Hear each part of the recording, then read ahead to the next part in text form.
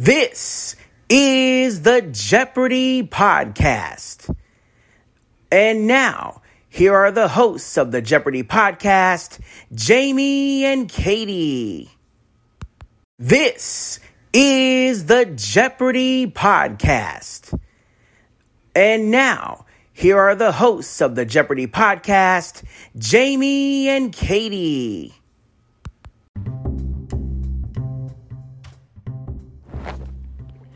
Hello everybody, this is the Evil Chocolate Cookie bringing you today's edition of the Jeopardy Chronicles.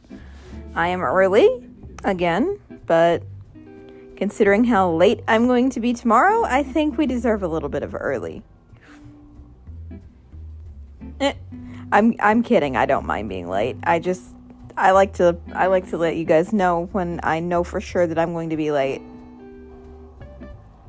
Because consistency is kind of important when you make these things, and you guys are used to this dropping around 8, so if it's not going to be dropping around 8, I try to let you know. If it happens unexpectedly, obviously I can't warn you, but yeah. Don't mind the background. As usual, I have my night manager in the dark forest. That way I can be online for my buddies, but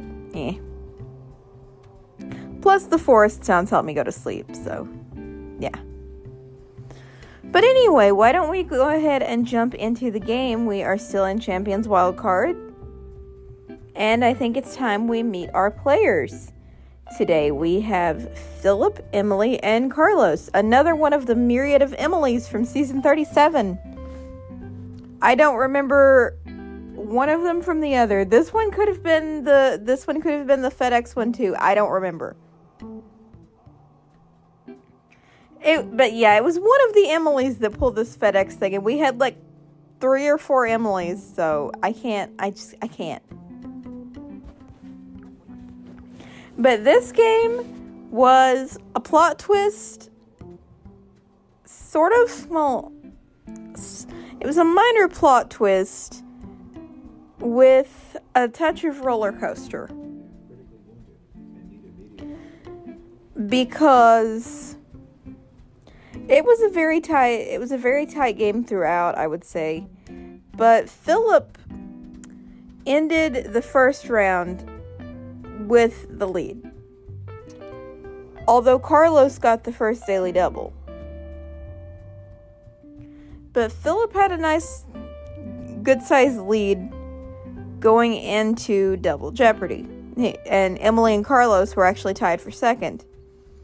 But then the plot twist comes in because Emily lands the daily doubles. And answering both of them correctly earns herself a combined $9,000. And that's not even counting all the other clues and such that she got. But she could never really, lock the game away because we had 3 really good players today. And I also felt like this game was a little bit easier for the home audiences to play along with.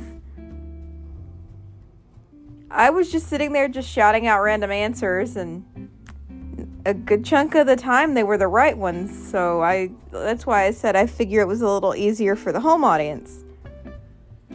I am a hopeful future contestant in training, but a lot of people play along at home, and some of this stuff was common sense. You learned it in school. So yeah, I did feel like the material was easy for the home audience today. Anyway, back to the game itself. Once we got to Final Jeopardy, like I said, Emily had the lead, but she didn't have the game, completely put in a box and locked up and thrown away the key. But interestingly enough, in Final Jeopardy, nobody was right. And unfortunately, the play that Carlos had to make, I think it was Carlos anyway, had to make, really kind of messed him up because of the missed answer. Because in order for him to overtake Emily, he literally had to bet everything. Because Emily had 25,000 and change, and he had 13, I think around 13,000, something like that.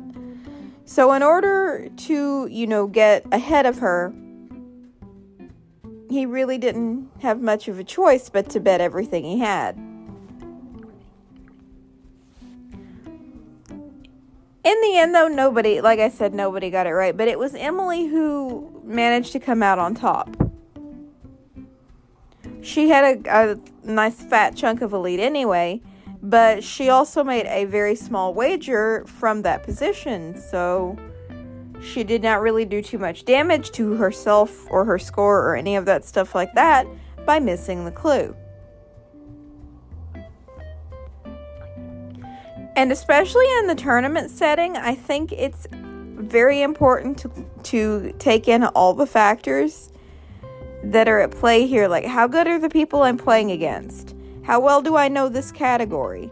How confident am I that I can come up with the correct answer in these 30 seconds and write it down? There are a lot of factors normally during just regular play to consider when you make your final wager. But especially in a high-level tournament like this where you're playing against other champions, I feel like the strategy becomes infinitely more complex. I can't say that for sure because I've never been in that situation. But, I mean, just watching these tournaments for all these years, it just seems to me from here like the strategy of, trying to make the ideal wager for your situation gets a whole lot more complicated when you're up against players who are, just as high level as you are. So that's today's game in a nutshell, and that's basically what I have to say to you at this point in time. Gentle reminder once again, I know we touched on it at the top of the episode, but I just want to remind you again that I will be late tomorrow because I have things to do, places to be, people to talk to, that kind of stuff. So I will see you whenever I can. And hopefully, I won't go into why, but hopefully tomorrow is a 2 episode because Celebrity Jeopardy. The reason I say hopefully, we won't go into that. But I'm going to go ahead and sign us off now. I just want to say thank you for tuning in. Good night. And as Alex would say, so long, everybody. This is Jamie T speaking for the Jeopardy podcast, an Evil Chocolate Cookie production. This is Jamie T speaking for the Jeopardy podcast, an Evil Chocolate Cookie production.